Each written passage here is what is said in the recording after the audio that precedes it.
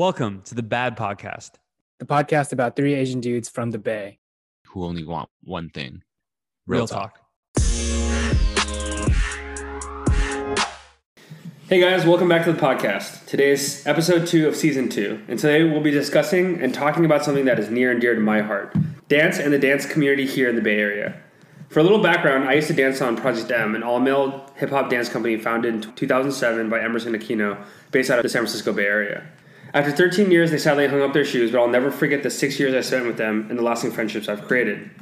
With that in mind, our special guest today is my friend and my brother, Jin Kim. He and I danced together on Project M for numerous years, but he has since gone on to dance for other teams in the Bay Area, lived in LA pursuing a career in dance, and since 2019 has been able to include Golden State Warriors Blue Crew to his impressive resume. Jin, welcome to the podcast. Woo! Yeah. I didn't know you had a brother. Dude, it was 6 years. Yeah, I was on there for a long time. 6 years. Oh my god. So before we get into the episode, Jin, just tell us a little bit about yourself. As far as like my dance history. Yeah. Okay. Like maybe what teams you've been on and kind of. Yeah, absolutely. I started dancing kind of late by typical kind of standards. So I started dancing when I was 17. It was like an open weekly kind of drop-in dance class that fell into me doing like a summer intensive, and then I joined a youth team called Funksters SF. So I've danced for 2 teams. Funkonometry SF was the kind of overarching adult team. I danced for Funksters, which was a youth team. I ended up I went to UC Davis, so I danced for MK Modern, which was their college team. Came back to the Bay after I dropped out. Danced for Project M, which was an all-male dance team. Did that for a few years. I moved to LA.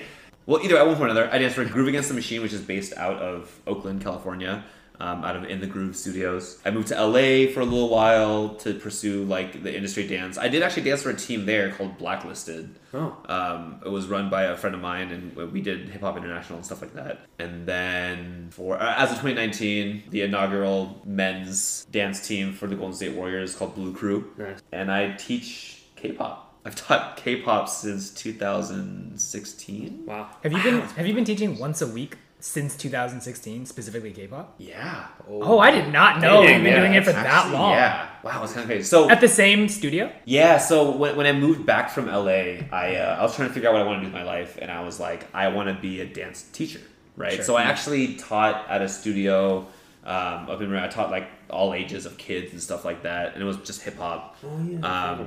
I went to City because City Dance is the first place I ever took a dance class. It's like literally like my very first dance class ever. So it was very cool to come like full circle and come back and teach there. Yeah, I mean, we'll get into more of your history and like I think what, like your background in dance and everything you do throughout the podcast. So we can save the rest of the questions for later on. But I want to kick off our podcast how we normally do is with actually our question of the day. Our question of the day, everybody answers, and it'll be the only time today we all answer a question. Minus a rapid fire, I guess. The question of the day that I have for everybody is: what is your favorite viral dance trend of the last 10 years? And which one has been your favorite?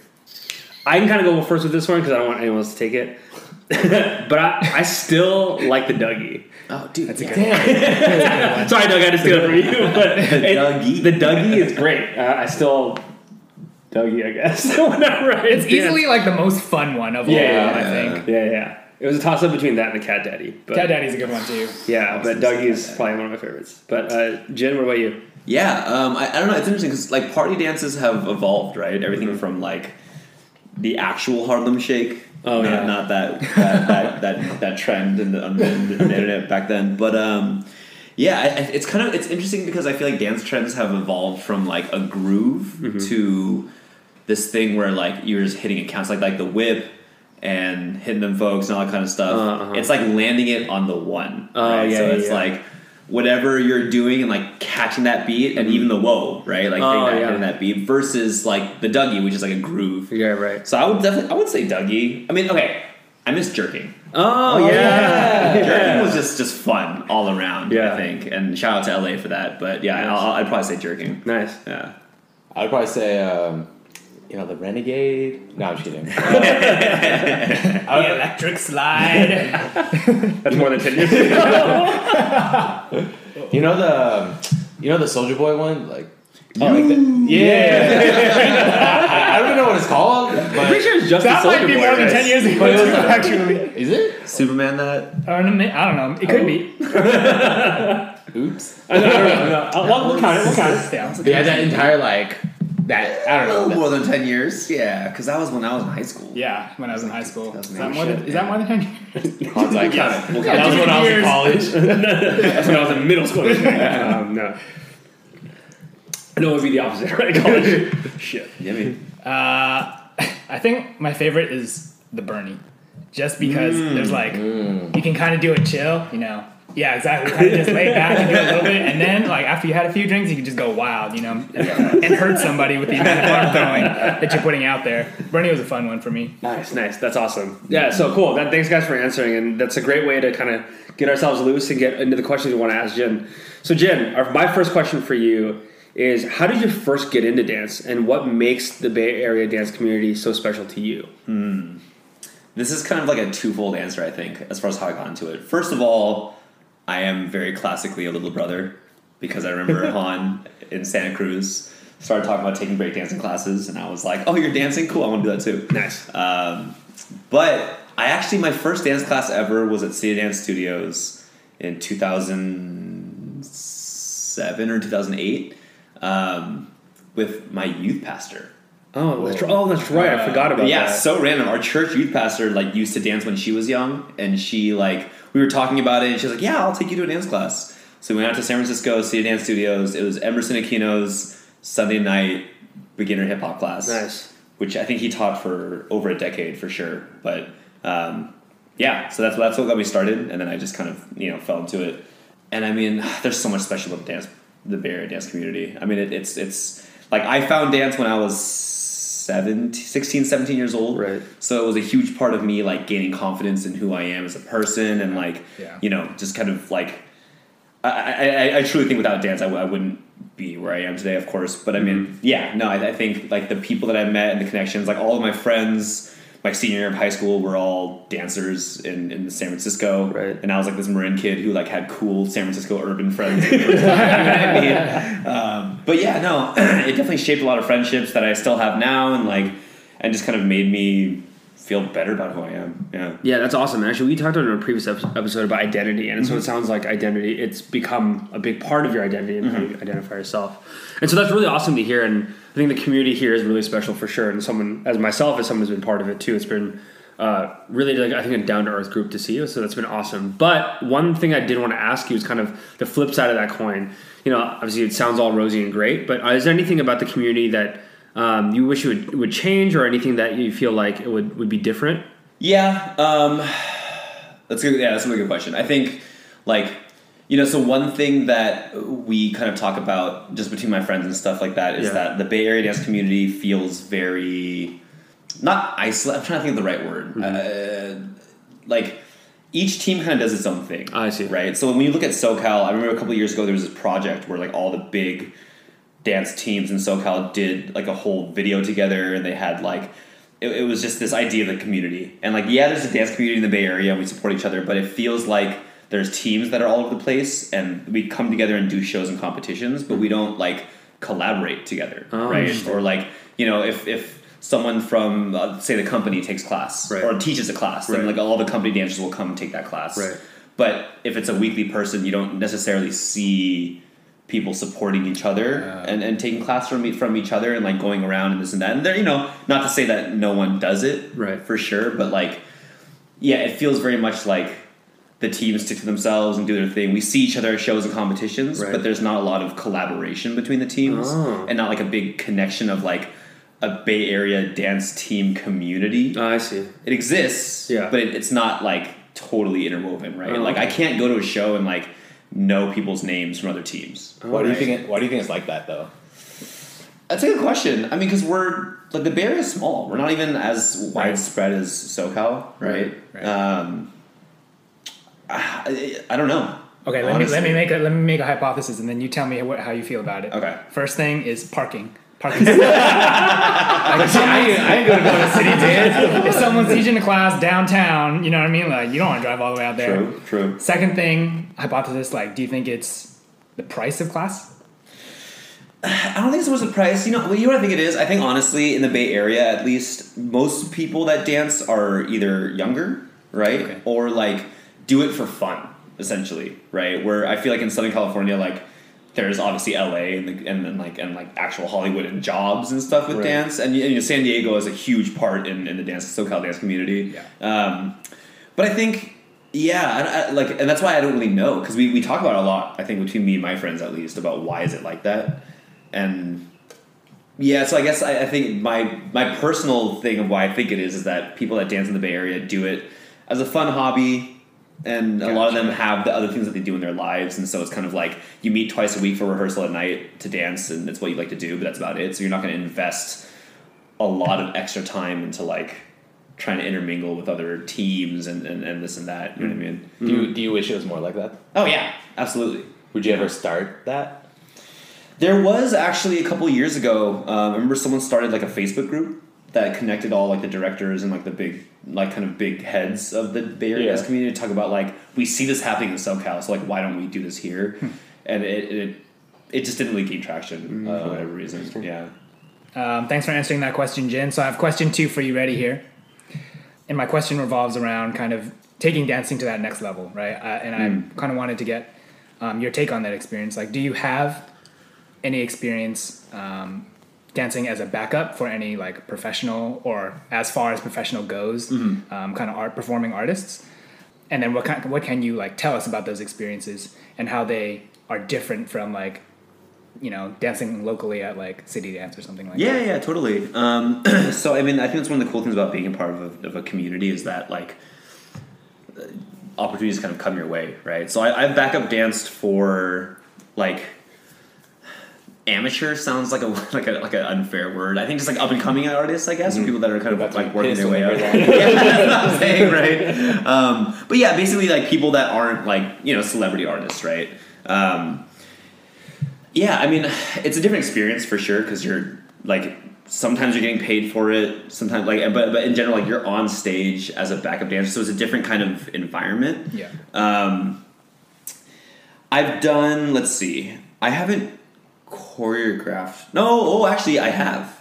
Han and I danced for a local artist. We did like this New Year's, like this singer who I don't think she ever really made a big career. But her name was Beyonce. She performed at like the San Francisco New Year's Eve party at Bill Grant, or at the City Hall, I think. City Hall. Yeah, City Hall. It was like a big performance. Yeah. And I forget how I got hired as a choreographer, and I was like not ready to be a choreographer. So like, if we saw that footage, I would be. No, it was so great. It was great. But yeah, I mean, it was like it was really interesting, just because, you know, we're performing in front of an audience of people, and like it's like this singer, and we're the backup dancers and stuff like that. How old were you at the time? 17.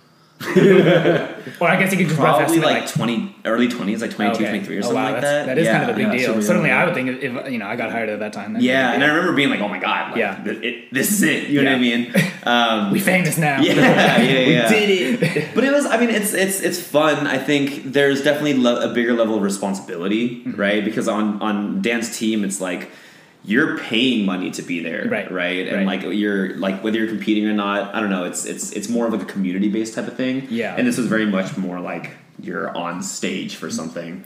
I've technically traveled internationally to backup dance. It was through a whole like, I don't know, whenever I tell someone that like, yeah, I backup danced for a singer in China, and everyone's like, wow, it's amazing. And I'm like, well, you know, it was like through an organization, and it was kind of like a family thing, and it was like there were kind of circumstances to it. Regardless, you got like you. Yeah, I got paid. I got flown out to really to awesome. perform and stuff. Yeah. And I think it's one of those things where like once as you're going through it and it happens, it just kind of feels like it doesn't feel as like wow as like when you say it within that context, right? Because it just kind of builds to that point. That's interesting. Yeah, and so like when I tell myself, or when I explain it to people, I'm always like, nah, it's not that serious. Maybe you're just selling yourself short. Maybe, yeah. It could be some of that weird humble / like I just don't want to like seem braggy or whatever.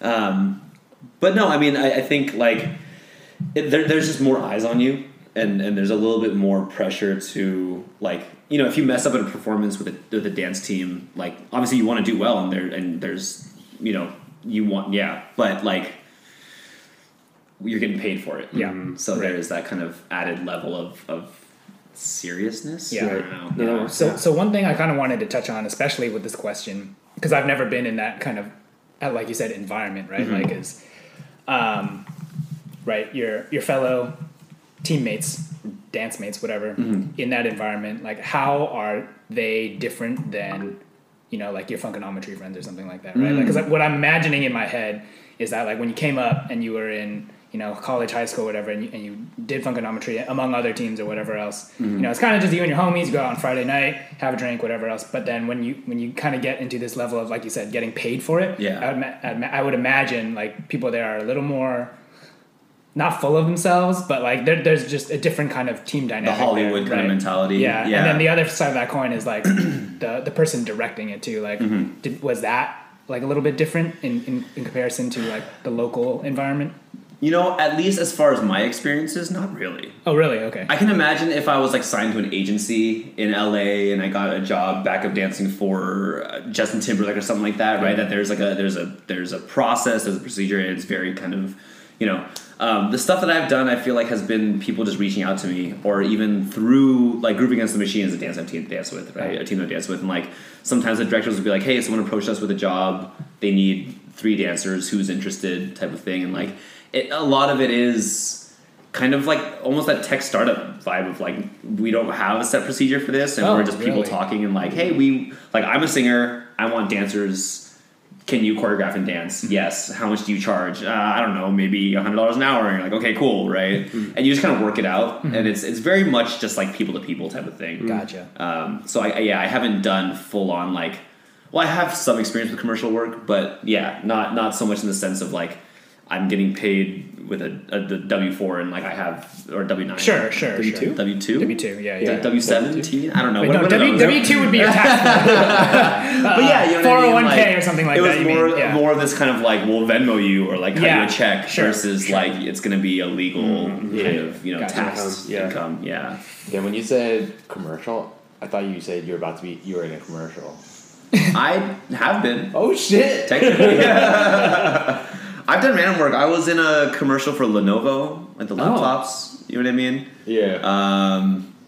What else have I done? Oh, I did a little Kickstarter commercial.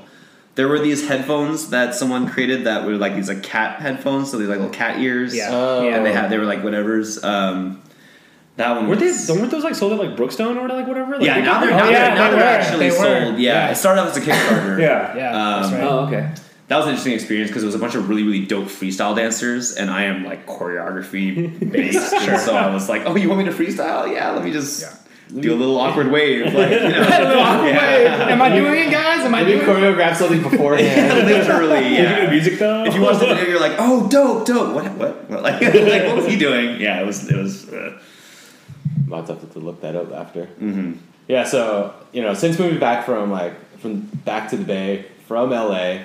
You've kind of balanced like your 9-to-5 job while also teaching classes and then even dancing for like the Blue Crew for the Golden State Warriors. Mm-hmm. What are like some of those biggest challenges of balancing like your job, career, and then your passion and stuff like that? Yeah, totally. It started with work and teaching, right? Which in itself, I teach once a week. Okay. And there are some people that have multiple classes, right? Different students and that.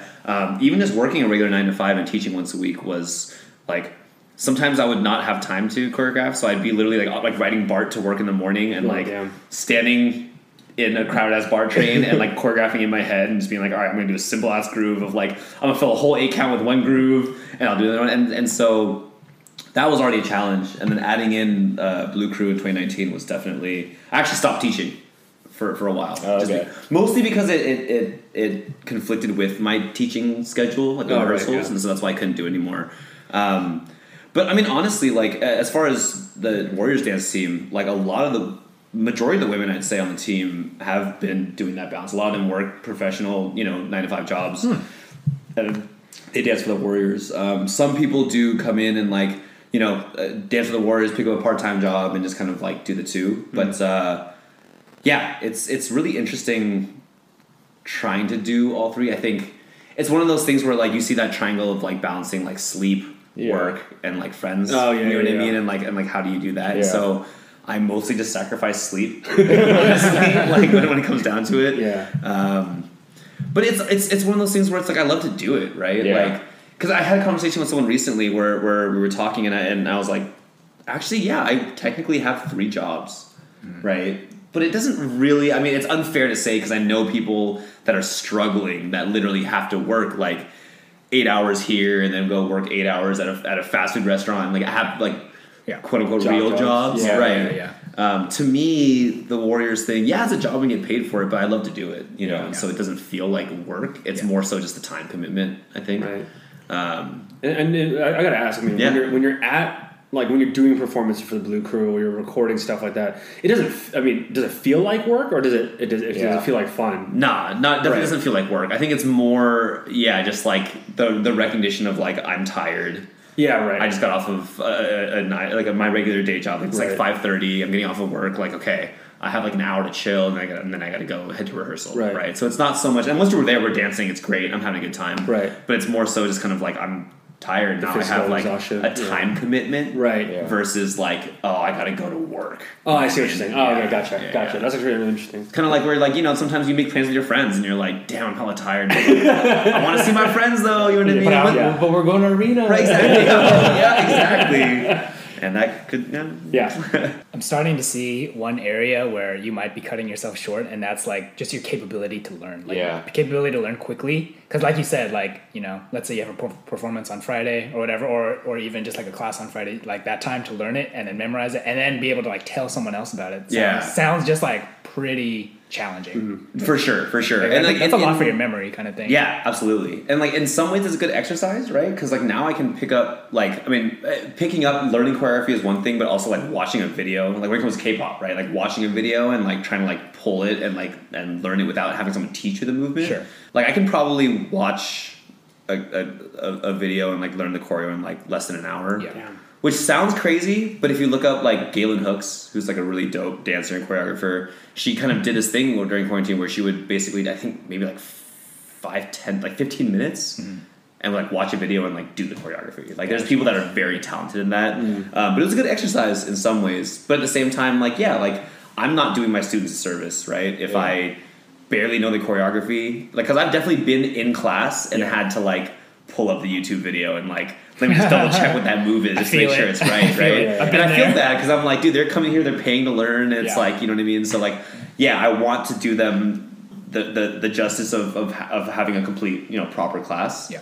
That was also part of my decision of like not teaching while when I first started doing Blue Crew, just because. Han and Doug, if you were taking a dance class and somebody pulled up the YouTube video right in front of you, how would you guys feel? I mean, like personally, I'd probably be okay with it. Like, I'm just happy to be out there, kind of thing. Yeah, I would be fine with it. Yeah, I'd be fine with it. You guys just being nice. Let's be real. No, and I would be like, I just want to make sure it's the right count. Or, I want to be sure it's the right details in my head. I'm like, I don't even know what the move is supposed to be right now. I vaguely remember. No, I mean, my initial reaction was probably like, what the fuck? But then at the same time, like, we're all human. Yeah. I think personally at that level too, like, or at least in my head, that's not exactly like beginner level, but somewhere in between like beginner and intermediate level. At that level, if you're taking like a quote unquote break to like look at the videos or whatever, in my head, like I'm already like looking at the mirror, just practicing what we already learned up to that point anyway. You know what I mean? So I feel like it's not too big. It's not that big. That is the sign of a good student. Definitely people who just stand there and stare at me. Yeah, exactly. It's like skip the ass. Like, no. I mean, and it's funny because it's like, you try to balance it, right, between like seeming like you know what you're doing and just kind of like keeping it real and just being like, look, y'all, like and it got to a point with me where I had regular students every week. Yeah. And so I could be a little more candid and be like, listen, like I walked into class legit and been like, listen, I'm hungover today. I'm like, no, 100%. I taught a weekend class once and I was just like, Jen is hungover today, y'all, so we're gonna take it easy. Like, and like obviously not gonna do that all the time, but when you're, when you have the same regular people, I'd be like, can I get a refund? That's the nice thing of a community, right? Yeah, we talked about like a dance team community, but even when it comes to like people that pay and take class, like there's regular students that we see at the studio all the time. Like maybe not even my students, but they take other people's classes, and like there is a community within just students. Yeah, So like you kind of hit a point where you can be like I kick it and hang out with my students and stuff. It's awesome. It's really cool. Yeah. It's pretty dope because I feel like that's kind of like, I mean, it's not really like mentorship ish, but then it's like, I don't know. I feel like In some ways, yeah. No, like yeah, some yeah. of the students who are like younger, then they end up just like oh, like Jin is kind of like that, like Person I can mentor. come to. Yeah, person I can come to. Yeah. like, And ask that could be, questions around. Yeah, Yeah, he's yeah. like a trusted like person that I can come to and like. Absolutely. No, yeah, and I mean, like I love talking about dance, right? So and like when you pay for a class and you're there for an hour and a half, whatever it is, like I'm teaching movement and choreography, right? And like I talk a lot in my class for sure, but I don't have a chance to necessarily like talk theory in some ways, right? And so like if we can hang out after class and have a drink and sit down at the bar and like they can ask me questions of like, hey, I feel like I'm not growing enough, like what can I do, right? And I can kind of talk about just dance and how I've learned and this and that, and we can have like a more of a kind of, I guess, intellectual conversation, but like more of like a, I don't know, just a dance theory in some Yeah. ways. Yeah. You know what I mean? Philosophy. Yeah. Philosophy, absolutely. Yeah. Yeah. Cool. So I'm gonna deviate a little bit, and I'm gonna talk. I want to talk specifically to the audition process, right? Ooh, And all the experience that you have around auditioning, right? And so, in my mind, at least, because I don't talk to you about this all the time, in my mind, right, Jin has auditioned countless times for like dance companies, dance teams, sports teams, professional artists, whatever else, could be whatever, Disneyland. In your experience, right, speaking to your stories, how much of making the audition selection, right, being accepted by the audition, comes down to your technical dance skill versus something like your appearance or the way you look? Ooh, it's a good question. I think it totally depends on the environment, right? Sure. So dancing for a local team versus or auditioning to backup dance for someone or get casted for like a movie or TV show or whatever, down to pro sports, right? I'd say it kind of differs. So like obviously when we talk about Hollywood, right, and like we're talking about like casting agencies and like any commercial work, I think. So my favorite metaphor is comparing dance ability to height in basketball, right? Okay. Where like, yeah, you It probably helps. need to be at least 6 feet tall. Sure. Right? But once you hit 7-8 feet, that doesn't necessarily make you a better basketball player, Yeah. right? And you're not going to get picked just because you're 9 feet tall. Yeah. Right? So like there are amazing dancers that might not get cast or might not get jobs in LA, right? So like the dance level is a minimum, I think. I think there's a minimum requirement. And then yes, appearance is an important thing. When we talk about LA, like they literally will, some jobs will have like, we need like 3 Asian dudes, 2 white dudes, 4 black guys. Like, you know what I mean? And like they're very, because diversity is like a big thing that's been included now in Hollywood, right? So they have very specific requirements, which for some people, if you look like a run-of-the-mill white guy or Asian guy, like you might not get roles. Versus I have friends that like look racially ambiguous. Yeah. So I have one homegirl in LA that's like been cast as a Latinx woman or an Asian woman or a white woman because she's like a little racially ambiguous, and they're kind of like, you fit the bill, right? You're close enough. Right, right, which is really interesting. Versus when you come down to pro dance, like you think that appearance is super important. It's really not. I mean, I think your dance ability is really what gets you in. Like they don't really distinguish based on like whether you're good looking or you're like skinny or whatever it is. Like that's not necessarily important. It really is your dance ability. Yeah. Because then you make the team and then there's like this and that, but they don't have like a height or a weight requirement, right? Like that's not a thing. And then I think local team dance then is probably the most open, just as far as like I feel like part of the time, right? Like we obviously wanted great dancers, but we would take people who we felt like would had potential or like could kind of like foster into a community. Versus like that's why the distinction I'd say between pro dance and like community based teams, because it's like community team, you may not be the best dancer, but we'll still take you if you feel like we can get you there. But pro dance, you're getting paid. It's a job still, and so like you still have to be a skilled, talented dancer. You know what I mean? But yeah, I'd probably say like if we were to break it down, I think Hollywood and all that kind of stuff, your appearance is probably going to be more important. And not to say that you have to be necessarily a model. I think it comes down to like what they're looking for. Yeah. Right. Right. Do you agree that it should be like that? I mean, I get it. Yeah. I mean, You know, Personally, I get it too. Yeah. Specifically, Yeah. like when it comes to like the lead singer or whatever else, you can't have hella people like in varying heights next to this guy. Right, It will like right, throw right. off the whole image. They're you know looking what I mean? for exactly. So to an extent, I actually do get it. Like if you have like a female artist that like I'm a slave for you or whatever, right? Yeah. And like you have to have a bunch of shirtless dudes, like they probably have to be all ripped and Right. like big buff guys, Yeah. right? Like you know what I mean? Not to say that like if you're like a bigger person that you can't get work in LA, there's just probably certain jobs that you go for. Yeah, right? and you Yeah. kind of feel like a niche, right? Like Yeah, others. exactly. Just like actors or like anywhere else, Yeah, right? fair. Like you know, Yeah. you kind of Very fair. fit a bill that, Very that you're trying to go for. Right. But yeah, I mean, at least in LA for sure. I think the dance skill is like I've you know I met people out there that I saw get jobs and I'm like. I mean, no shade. You but were I'm like, you? I mean, like come on, man. Like I met this dude one time who like he was like, yeah, I just started dancing like a year ago because my friend told me to try it out. But like he was like signed to an agency and everything because he knew people. You know what I mean? Oh, And like okay. he got the jobs and he was like not a bad dancer. Yeah. But like we were learning choreo and he was like, wow, you learned so fast. And I was like, dude, I've been doing this shit for like 10 years. You know what I mean? Like dance is my life. Versus people that can get into the industry if they're good looking and they know people and you know what I mean. Right. There's different avenues.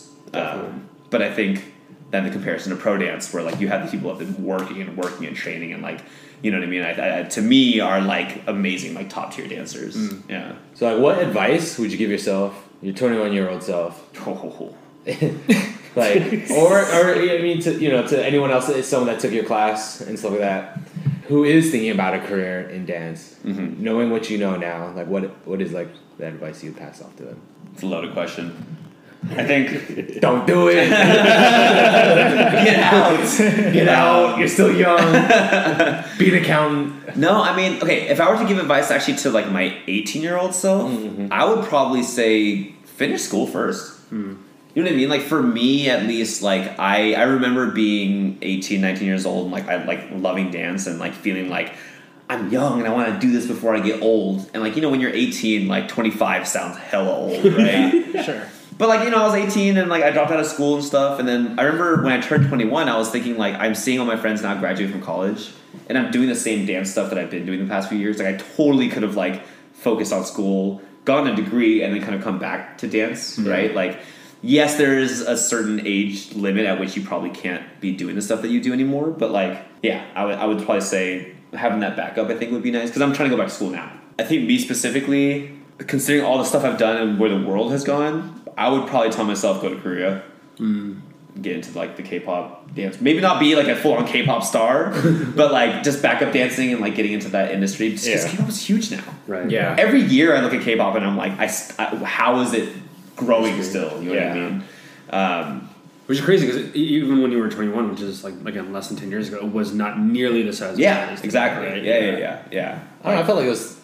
Oh, maybe it was just big. Oh yeah. I think within I think it was Asian big. Yeah, communities, yeah. I think within Asian American communities, K-pop is huge. But now that it's like literally global, Yeah. right? Yeah, I'm pretty sure like 10 years ago, if you were like, hey, like in a couple years, like a Korean pop artist is going to be the number one artist in the Billboard Music Awards, you'd be like, get the fuck out of here. Right, There's no way. right. Butters held the top chart for the last like 5 weeks or something like that. And now it's totally feasible. Like people Yeah. aren't, right. And you know, we don't have to go into the whole music episode, but it's just like there's so much more diversity in music now too. But anyway, yeah. Do you think 18-year-old Jin would have listened to you? 18-year-old Jin ain't listening to nobody. 18-year-old Jin. This is me from the future. Fuck out of here. If it was future Jin talking to him, maybe. If it was anybody else, hell no. I'm gonna do what I want. But no, I think that's a really good question. I'd say I'm honestly happy with where I've progressed because like so many of these things have come up unexpectedly. Yeah. Honestly, right? Like I remember when the Blue Crew auditions came up a couple years ago. I forget. I think maybe Han sent it to me or someone, but it was like Dance for the Warriors, and it seemed so surreal that I was like, at first, kind of dismissed it. You know what I mean? Like last minute, I decided to sign up and do it, and I was like, oh my god, it's Dancing for the Warriors, right? Yeah. Like holy crap. So I mean, like things have kind of fallen into place in some ways. So like, I think my only advice would be to myself at least would have been just kind of like, if not go to Korea and like capitalize on it because it's going to become a big thing. Would just kind of be like, just like have your backup plan. But like, I'm happy with where I've come. Yeah, I'd say. awesome. Yeah. Oh, yeah. Yeah, I love that. But I think you had asked about advice for someone else, or So there was someone like new to dance, or someone more like me who's like way more uncoordinated, and they wanted to get into dance. And like, what was like the biggest advice that you got, or like the mindset change that kind of just like helped you just like yeah. that helped you the most? I'd say it would depend on whether you want to do it to find a career in dance. Like, I want to actually get jobs as a dancer, or like someone who just wants to dance, right? Because I have plenty of people that tell me like, oh, I can't dance. I hear that all the time, right? Like, I can't dance, which like, yes, not everyone is cut out to be a paid professional dancer, and but I still do believe in the very cheesy concept of like everyone can dance, right? Like, literally like tapping your foot or like bobbing your head to a song is dancing. You know what I'm saying? Or like, I know everybody when they're home alone and no one's watching will move around their house like an idiot and like dance and like have a good time, right? When they listen to music. And so like, I strongly believe that yes, everyone can dance. Like, if there are videos of me on YouTube when I first started dancing, and it's not it's not great. It's not you know what I mean? But yeah, and so like, I still don't consider myself a natural dancer. Yeah, honestly, like I look at my friends and people that dance, and like, I see some people that just hear music and just can move. And like, for me, I feel like just with all the work that I put in, I can quote unquote freestyle, but I don't call myself freestyle by any means. Yeah. Right? Like, and that's kind of something that's a personal thing. Like, I used to play in jazz, right? Like, I played bass in a jazz band in school. I was great at playing music, but once you asked me to improvise, it was a mess. You know what I mean? So I've always had trouble like improvising and freestyling on the spot. Yeah. But like, if you give me something to practice and learn, then I'll get it down. Yeah. Right? Same with martial arts. Yeah. We did Taekwondo when we were kids. I got gold in doing forms and repeated movement, but like, I got my ass kicked in sparring every time, right? Like, I just could not move quick on my feet, you know what I mean? And so, yeah, I think for me personally, I don't consider myself like a natural dancer necessarily. Yeah. I just put a lot of work into it. So I always tell people, like, if you want to try dancing, just do it, right? The most important thing is enjoying it. Yeah. It should feel good, right? Like, because I know the feeling of learning choreography and being like, yeah, this is fun, I'm killing it. And I watch the video and I'm like, oh my God, it's so bad, But there is that inner feeling of like, your brain catches it before your body does, right? I think when you take a dance class, like, I'm explaining it and you understand what you're supposed to be doing, but you just can't get your body to actually do that. You know what I mean? And that's the process, and that's the work and everything like that. But yeah, I always tell people, like, are you having fun? Then you're dancing. Then do it. You know what I mean? There's nothing else besides that, right? The other side of it is, if we're talking about, I want to become a professional dancer and I want to get paid for it and I want to like get jobs and stuff like that, then yeah, you got to put.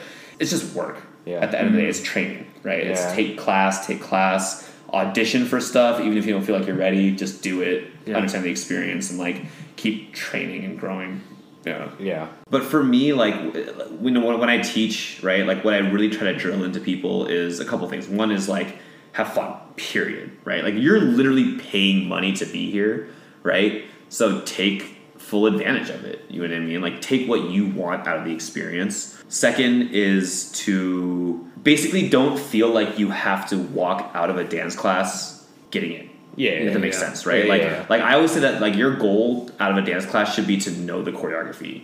Even if you literally can't do it at all, you should be able to walk through it yourself, right? Say first it's a step here, and then step in my right foot, and my arm goes here. Like, be able to move through it. Yeah. And then you build up the speed and the actual hitting the pictures and making it look good or whatever it is. But like, because you think about it, right? If you take a class and you're just killing it by the end of it, and like you get select group and like they videotape you and like you get posted on Instagram and whatever, but like if you're able to do that by the end of the class, it's too easy. Yeah, right? Because you just learn it all. You know what I mean? So like, you should feel it's tough, but you should leave class a little bit frustrated, a little bit kind of like, damn, I couldn't get it. You know what I mean? Like, you should know the movement. Yeah, that is really good. That's a really good insight.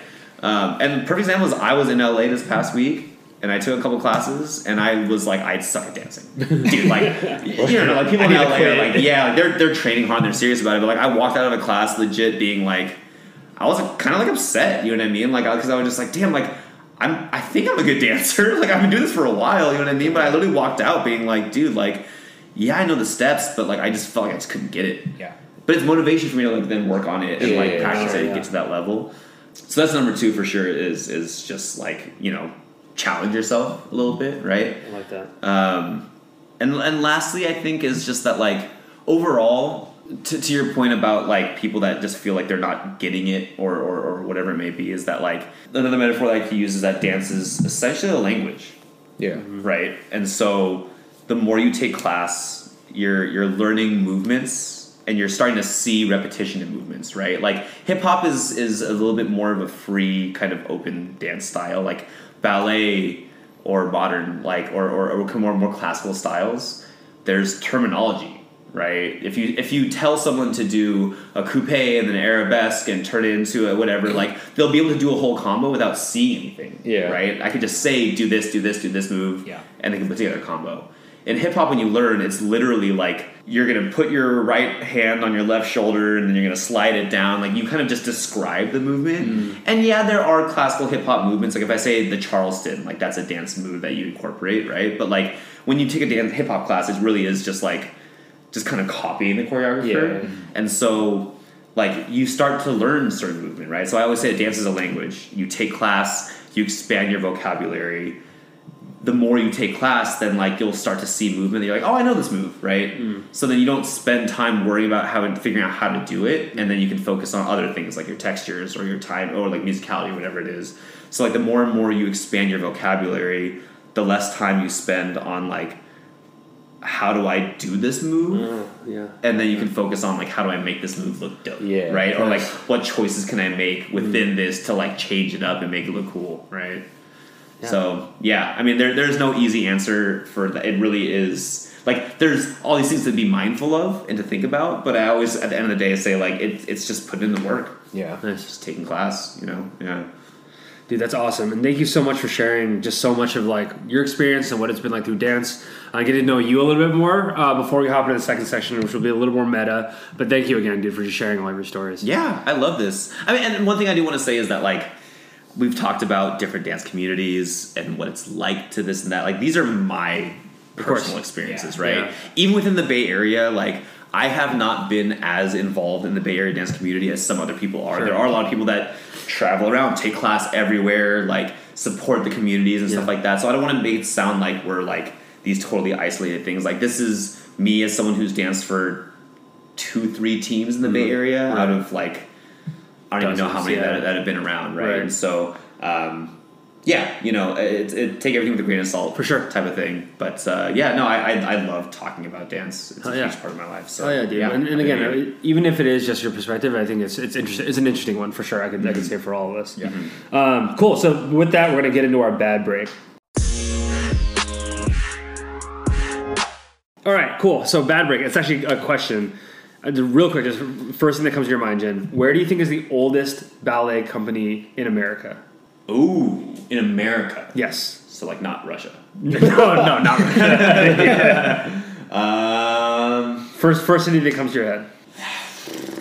It's probably gonna be wrong, but New York, Yeah. Good guess. That was my guess too. It's actually San Francisco. San Francisco. The San Francisco Ballet is the oldest professional ballet company in America. William Christensen, its artistic director in 1940, was actually the first person to stage a full-length production of Coppola, Swan Lake, and The Nutcracker in the late 30s to early 40s. Wow. Yeah, so who knew? San Francisco has the oldest ballet company in the world.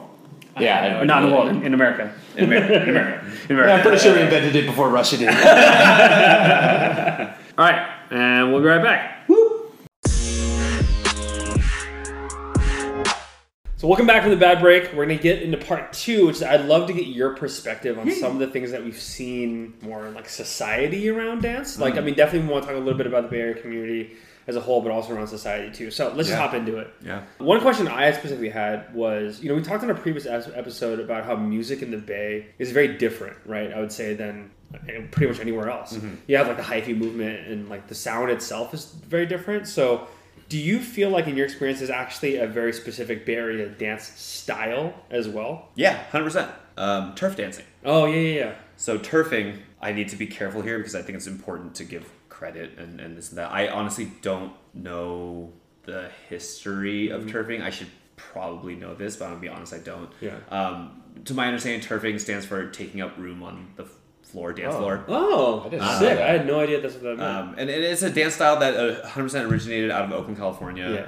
It's like Oh, a I didn't know mix of It's a mix of like popping, tutting, gliding, boogaloo. But I feel like the Bay Area dance style is very similar to like the just Bay identity, right? Yeah. Like, yeah, it's cool, it's dance, it's hip hop, but like there's a lot of silliness to it. Yeah.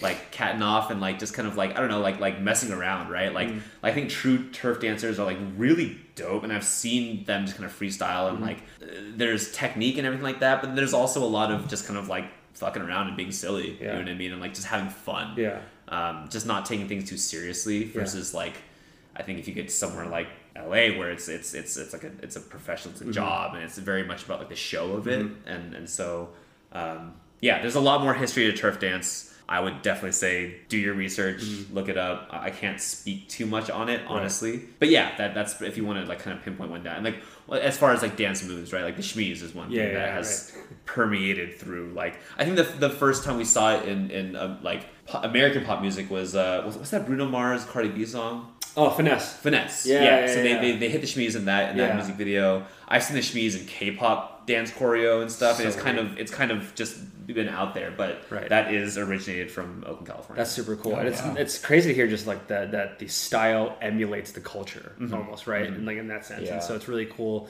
to that like not taking it too seriously. When you said being silly, I immediately just heard E40 like go doo dumb. Right. Like it's literally it's just the same sort of like vibe, I guess, right? And so with that, and as someone who's danced mostly in the Bay Area but also done in LA, do you feel like it's affected your style of dance as well? Of like not taking it too seriously, or you know, or do you feel like, you know, maybe your style's a little bit different? That's a good question. Yeah, no, I would say yes. As far as has it affected my style, I think you know, Funkanometry SF was like my home base, right? So that's where I trained mostly and learned a lot. There's different styles within the Bay Area within the hip hop community, but I think when I went to LA is when I realized how much people are so showy about their dance. I think in the Bay it's very much about like that's why I grew up. It's like how you feel when you're dancing, and like, it should feel good within your body, and like you're dancing mostly for yourself. Versus you go to LA and like it's so much about look at me. Exactly 100%. Yeah, you know what I mean. Like for instance, you take class here in the Bay Area, and like once the choreo ends and they like, you know, people will freestyle a little bit and kind of keep dancing, but then you kind of walk off, right? LA, unless you kill the music, people will freestyle and continue dancing like 12 8 counts past the choreography. You know what I mean? And like it's like we get it. Dance, you're great, whatever. You know what I mean? But it's so much more. I'm like, someone kill the music, because I want to go now. You know, so yeah, it's a little different. Yeah. Cool. So I want to keep building on this motif of the Bay that we've been talking about, and specifically, one thing I touched on in a previous episode is that the Bay has changed a lot. Certainly from like the time when you started dancing to now, right?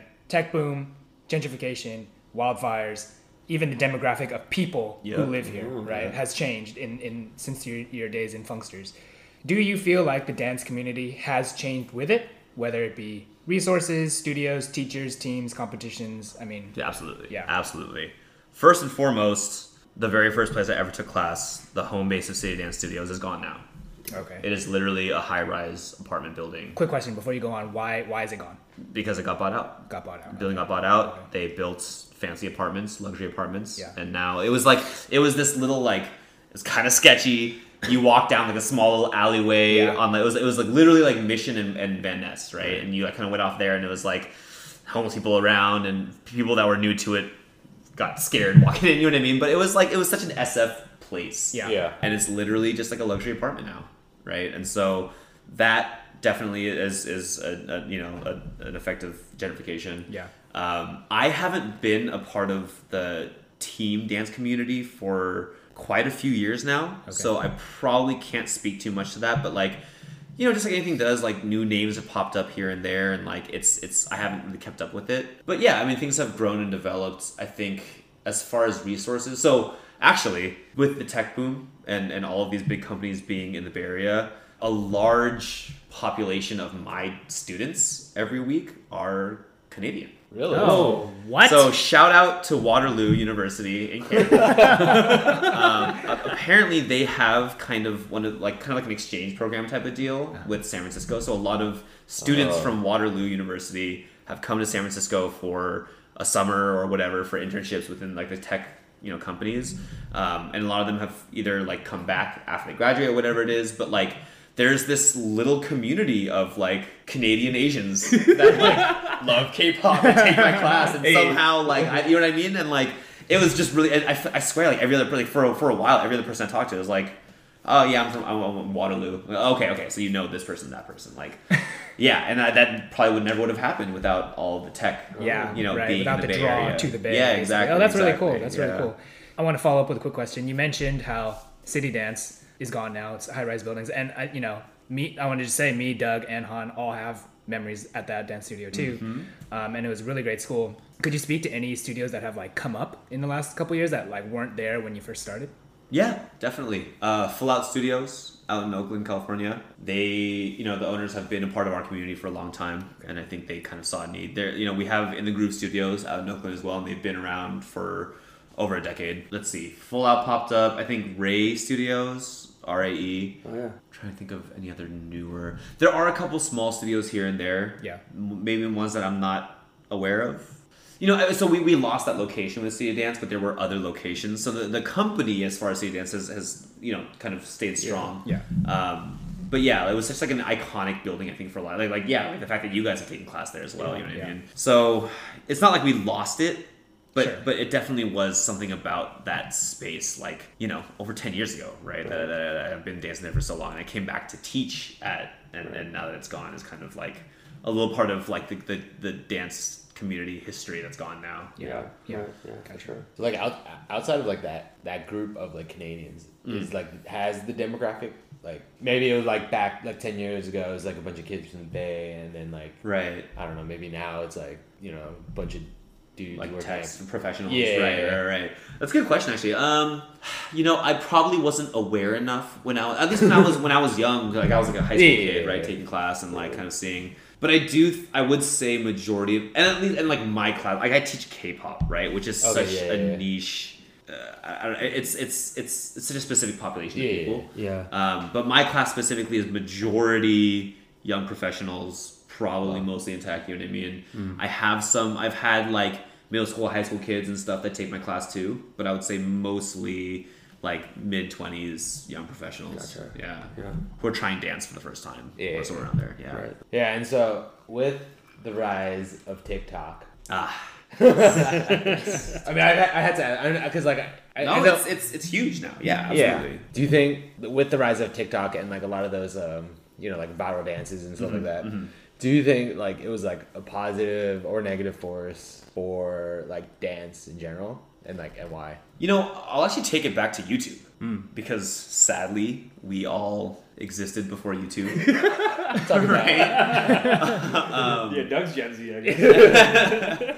And I remember when YouTube first, like, once they got past like 240p videos, you know what I mean? Like, there was this whole thing of people learning dance through YouTube. Right. And I remember a lot of people in the community were like, this is terrible. YouTube is awful. Do not learn dance through YouTube. You have to be in the studio to learn, right?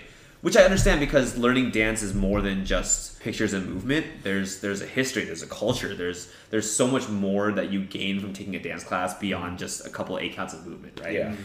And I get it, but at the same time, accessibility and getting people into the world of dance, right? And like I think it's a great thing if people find something they love to do and they start to dance. And so TikTok to me kind of feels the same, where there's like, yes, a lot of us are like, if you're a quote unquote TikTok dancer, like I hate you. But at the same time, it's kind of like I think 2020 was the big turning point for me with like TikTok blew up because everyone was at home, right? Yeah. Quarantined, and like at first everyone's like, oh, all these people think they're dancers, but they're not dancers, and like they're not classically trained or whatever it may be, but like they're dancing. It makes them happy, right? Yeah. And like we can't gatekeep and be like, unless you've gone through all the work that I have, you're not a true dancer. I just think that like with anything, you have to have respect for the history and the culture. Yeah. At the end of the day, No, right? totally. So like, yes, you can copy dances, and there's probably a lot of very talented people who have an affinity for dance that started dancing because of TikTok. And maybe they got famous for it, but they don't have training, right? And we can say that like, oh, this and that, but like, yeah, like they're doing it, they're having fun, they're getting the recognition. But again, I think like they have to understand the history and the culture to it. And there's a lot of people that probably are trained in all of that and have all of that knowledge that could very well be TikTok famous, but choose not to because of other reasons, right? Yeah. And so like, you know, it's almost like a weird appropriation of the culture in some weird ways, right? Like it's probably not the best word choice, but something along those lines. No, totally. Actually, it's really funny that you say that because that's literally what we came up with in our episode, right? Which was like, as long as you honor where like it came from and pay respects to like the origins of it, then that's less appropriated, right? Than it is versus kind of the latter piece. Yeah, and I've been a huge fan of you guys. I've listened to every episode so far. And that was a great discussion on appropriation, right? And I think my 2 cents on that was that like, you know, the big issue with appropriation is the fact that like we talk about black culture and appropriation is that like you guys talk about like you know, basically something that people within that culture get punished for, right? That other people then profit off of. Right. That's the other thing. So like if you talk about like hair is a perfect example, right? Where like black people have been discriminated against, saying that you can't have certain hairstyles. That's not unprofessional. But then like a white dude comes in with cornrows and everyone's like, oh wow, it looks so cool. You know what I mean? But it's like you literally like I couldn't get a job because I have cornrows. But this dude comes in and like, oh wow, nice vacation haircut. You know what I mean? Like that's that level of appropriation where like it's someone profiting off of something that like the people of that culture like literally like are chastised for, right? Super interesting. I was just gonna say, I will say that this is something I haven't really thought about until this discussion that we've had on TikTok, which was one thing I will kind of commend TikTok for is that it kind of lowers like the biggest hump of getting into dancing, which is like people putting themselves out there. Yeah, like you 100%. said, like people are saying like, oh, I can't dance, I can't do this and that, but TikTok is really like, oh, I want to like do what everyone else is doing, and they're like putting themselves out there for everyone to see, which is like perhaps not something they would have done without TikTok. 100%. Yeah, the idea of these dance challenges that come out, right? Like, or like, yeah, someone like me who's like a trained dancer, I'm like, it's not a challenge, it's just choreography, it's easy. Yeah. You know, but for someone who's never danced before to like have fun with it and like try it out, like that's awesome. You know what I mean? You get the exposure, you get to try it out. You know? Yeah. I like that a lot. Yeah. I mean, then do you think at some point like the history and like all that, like, you know, the prior knowledge, do you think a lot of that just ends up getting lost in it? I hope not. You know what I mean? Yeah. Like even before we talk about TikTok, there's people in the dance community where if you ask them like, where's hip hop born? Like if you don't know Bronx, New York, right? Then like, and there's plenty of people that don't know that. Yeah. Right. And so like, I think there's always kind of this big debate within the dance community, I think, between like freestyle dancers and choreography dancers. And a lot of people that freestyle tend to be trained in like the hip hop styles and like kind of know a bit more of the history. And I think that's where their beef comes with choreography dancers of like feeling like they don't have respect for that and understanding of where these movements come from. Right. But yeah, no, I mean, I think just like anything else, if the more mainstream it becomes and the more like everyone's like, yeah, I dance too, right? Like without appreciating the history, I'm sure there's going to be some loss of that understanding. Like I think you guys mentioned it once about that Netflix show, The Get Down. Yeah. You know, I think that was like like if you have any interest in hip hop at all, right? Like that's such an amazing show to watch because it talks about the 4 elements of hip hop, right? Like MCing, DJing, b-boying, and graffiti, right? Yeah. And like and they literally touch on every single one of those, and they kind of talk about how hip hop was born. Yeah. But yeah, it's just kind of like because I was thinking about this question when I, you know, Hans and I was reading kind of through them, and like even with if you think about like any education or any kind of like scholarly major, right? Like to become a PhD or whatever, you have to know the history and you learn about the basis of it and from the very beginning. And so like, why is it any different for art? Right? Like good point. Any famous painter should probably know who Van Gogh and Picasso are, right? And like and the history of it. And so like dance has become so mainstream and accessible, but you have to know the history and then the basis of where it comes from, you know? Almost to bring it back to the same thing you were saying earlier, just like not to bring it to the appropriation of black culture, like people getting arrested for it, but like people used to get like, again, not arrested for dancing, but like probably actually like graffitiing and like freestyling and all that stuff. It's like something that was like very underground, very like almost hard to find, and that was something that was again like would commercialized. You're right to a degree now where it's like it's so much more available. You have to understand like some people used to get arrested for this, right? And it used to be like hard to find these communities. So the fact that it's so accessible, like almost be thankful kind of thing. Maybe that's just me being like old now and just saying like, hey, you should be thankful for what's available. But absolutely, like, you know, we didn't have the same kind of resources when we were younger as well. So yeah, 100%. And I think again, like, it's not just dance; it's literally anything in the world, right? Like, if you're going to proclaim it as your own, you better be able to talk about the history and know where it comes from. You know what I mean? Hell yeah. Yeah, so I want to keep rolling with the trends, right? We talked a little bit about TikTok. Now I want to talk about K-pop, right? K-pop has certainly had an influence on the dance world, right? With groups like BTS really breaking into the Western mainstream media in the last couple of years, right? Almost every hit from a lot of these groups, not even just BTS, but from a lot of these groups, has a specific dance that goes along with it, right? I'm going to keep rolling with BTS just because I know it a little better, but BTS's Butter and Dynamite are like perfect examples, right? Do you feel like K-pop has gotten more people into discovering dance? Or would you say it's just kind of another level of like, I just want to get into dancing because like my K-pop idols are doing it?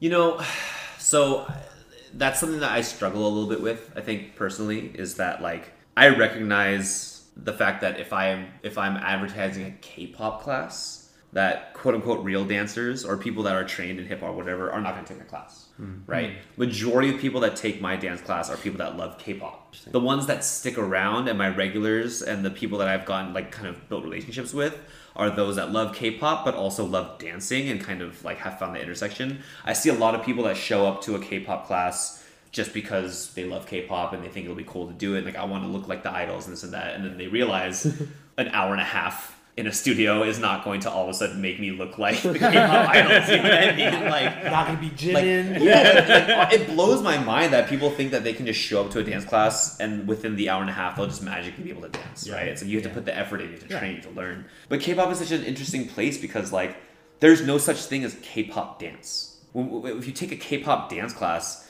the dance that you see in K-pop videos is heavily hip-hop. Maybe some jazz funk. I've seen some like contemporary stuff. I've seen some videos that have that and you know, this and that. But like it pulls from actual dance. There's no K-pop dance style. Oh, interesting. Right? Like, if anything, I guess it would take all of those and it's very showy and it's very kind of like, you know, you see how the K-pop videos are and stuff like that, right? But yeah, there's no such thing as a K-pop dance style.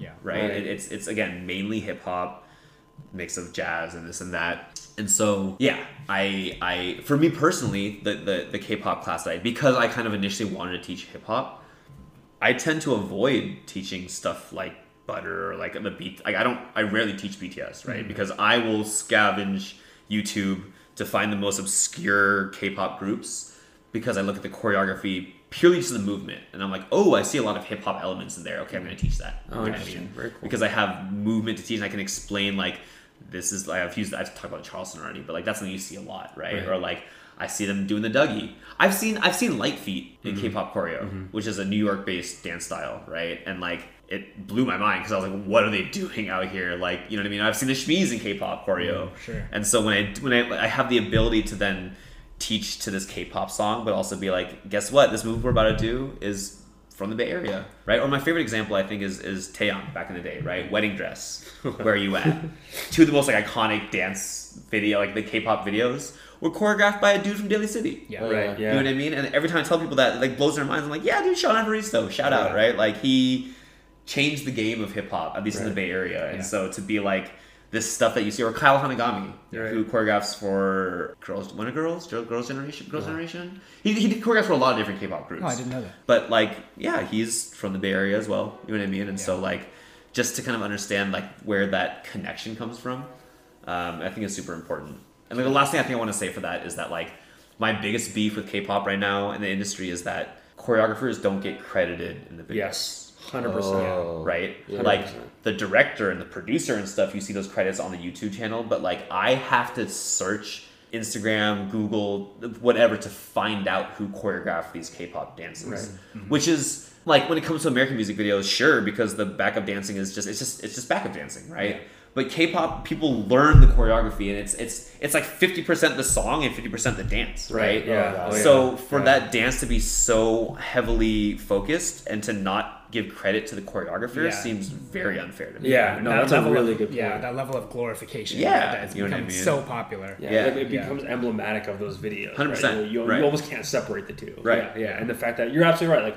I'll find out through like a friend or a friend in the community, like, do you know like so and so choreographed the video? I was like, oh, what the hell? Right. Like, really? Yeah. And like even like when I first found out, like I remember watching like I think the Fire music video from BTS. Like this looks just like Keone. Yeah. Like it had like right, and then literally like some obscure background video where like he's like kind of in a studio like sending them a video. I was like, oh, and so it is Keone. But like, why do I have to go through all of that to find him? Right? Exactly. So I definitely agree that Fire was and choreographed by and- Kenny yeah. Madrid. Yeah. Shout out Go- Keone Madrid. For Yeah, sure. Go-Go was choreographed by Scott Forsyth, who's a Right. really super dope choreographer of Canada, you Yeah. know. But like, yeah. Shout out Brotherhood. You know, I actually was watching a video. Well, my girlfriend was watching a video of BTS at some point. It was you. It's okay.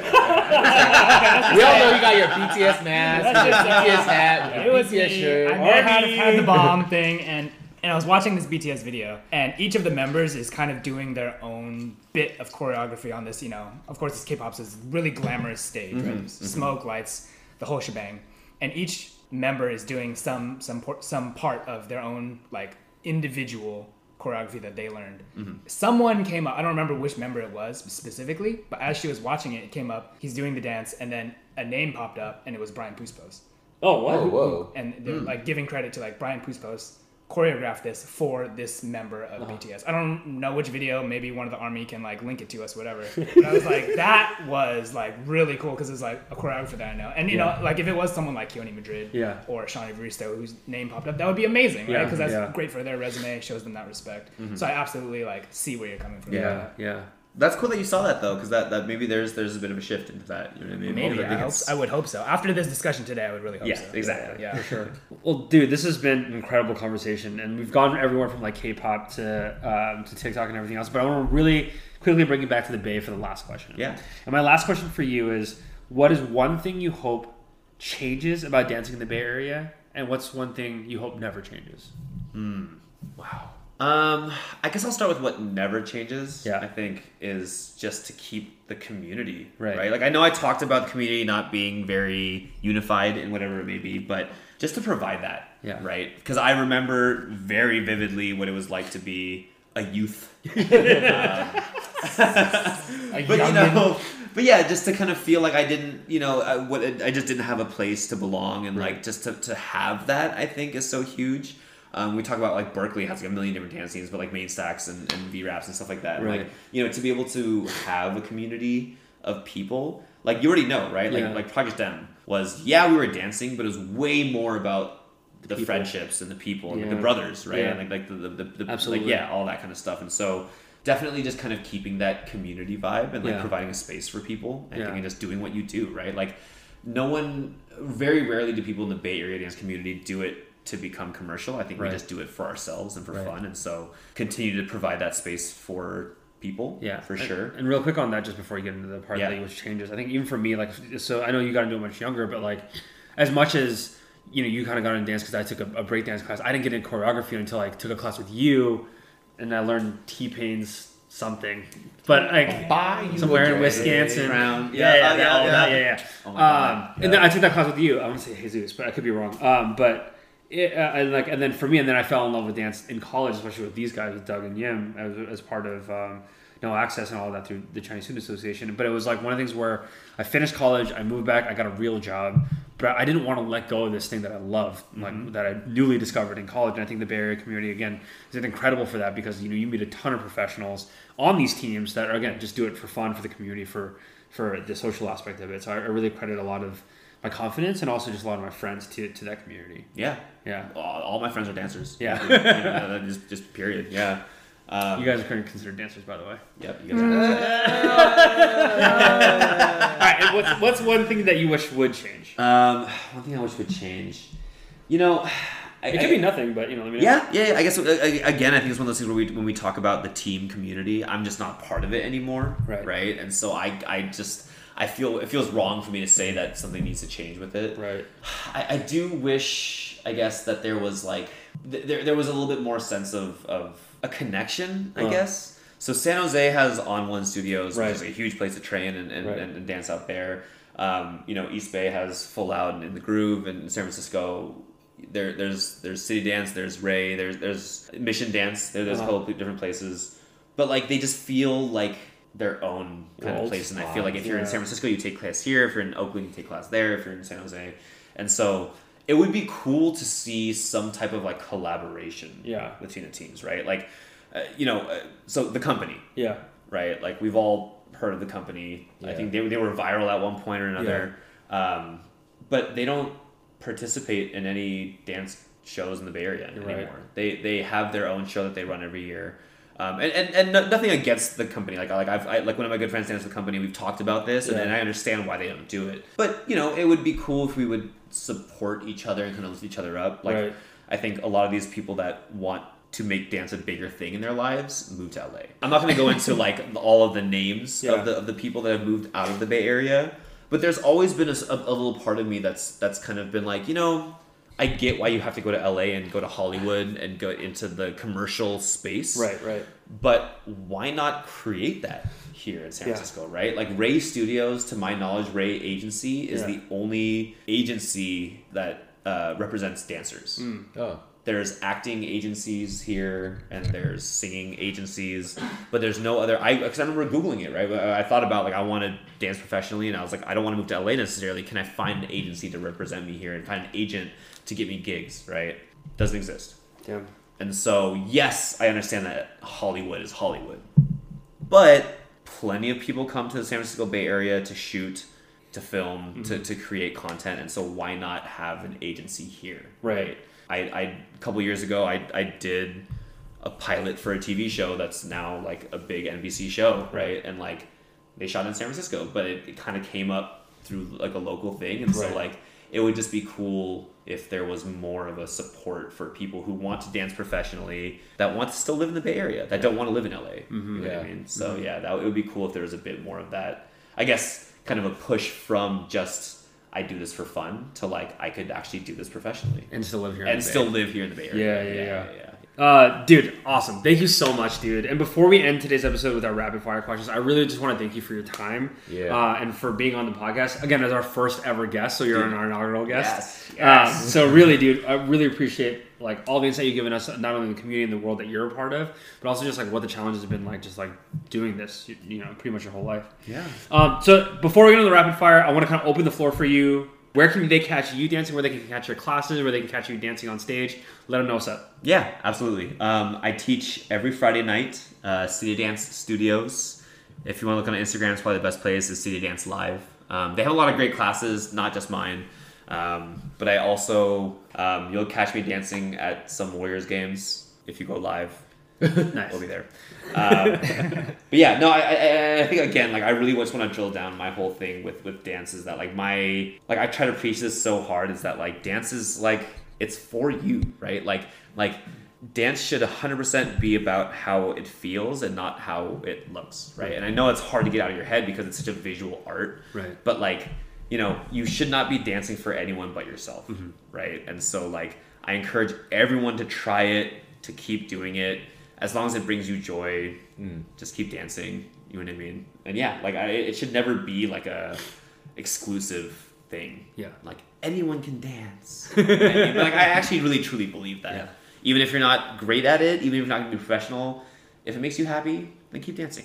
Love that. Yeah. Love that. Because when are we taking class? Because we gotta do this. And we're gonna film it and put it on Instagram. So post it on the IG. Slide into Jim's DMs. But yeah, we'll link Jin's Instagram in our Instagram post. Definitely check that out. You'll see the three of us in one of your classes very soon. So looking forward to it, man. And with that, let's get into the rapid fire question. Rapid fire? Are we gonna actually rapid fire? Because I've listened to every single episode. All right, we're gonna try. That's funny. I'm gonna try to make this fast. You have the last one, right? Okay. Yeah. Okay. Dance shoes, Nike or Adidas? Nike. Cool. All right, no, as Vans. It used to be Nike versus Vans. I know. See, this is why there's not rapid fire. We were gonna keep going. We were wrenching it. Dance TV shows. So you think you can dance or America's Best Dance Crew? ABDC for me. ABDC. Me too. Damn, ABDC. Damn, it's all the way for a run. Okay, cool. Dance classes, in person or over Zoom? In person. Yeah, there's no competition. I say Zoom only for like accessibility. Like if you imagine you're from like Gilroy. And also because you can turn your camera off. It's not working. Or bumfuck nowhere. But yeah, no, I also say in person if you can make it, but maybe that's just elitist and privileged of us. Dance fashion that should come back: baggy sweats / shorts or big scarves. The scarves? No, definitely never the scarves. I still wear baggy sweats and shorts. Sure, I don't know. I'll still rock it. Yeah, baggy sweats. Yeah, I didn't even know what the scarves were. I kind of like the comfortable. baggy scarves, dude. Y'all I'm know not the gonna lie. scarves? I wear the scarves. I Scarves wear was the a scarves. mess, bro. Oh my goodness. All right, music to dance to: 90s, early 2000s, or today? Early 2000s. Yeah, 2000s. Oh, I was gonna say the same thing. Damn, is it all the way around? All right, early 2000s. I thought there would be different That's answers. because it's the but- right answer. I mean, we were all 2000s. teenagers, I guess. Yeah. Yeah. All right, so I have one. Here's the rapid fire for Jin. It's one or the other. All right. Oh god. If you could only dance with one team, would it be? And it's like the last year, both of them are gonna close in this fictitious world. Ooh. Blue Crew or Project M for a reunion. Oh my god. Reunion. Oh, I didn't see that one coming. Got through the wrench in it. It's rapid fire. I'm kind of stumped. That's the first one. That's a good one. Yeah, That is a good one. No disrespect, but like Project M. Yeah. That's the brotherhood. Man. Hell yeah. Dude, hell yeah. Awesome. Thank you again, dude, for your time here. This is our first guest episode with Jen. Talking about a dance. We sounded out. Yay. Bye. Reach out to us on Twitter and Instagram at 3AD Podcast. We know how precious time is these days, so we want to thank you for spending some of your time with us. As you go on into tomorrow, go on unapologetically, go on as a positive force, and most importantly, go on with your bad self.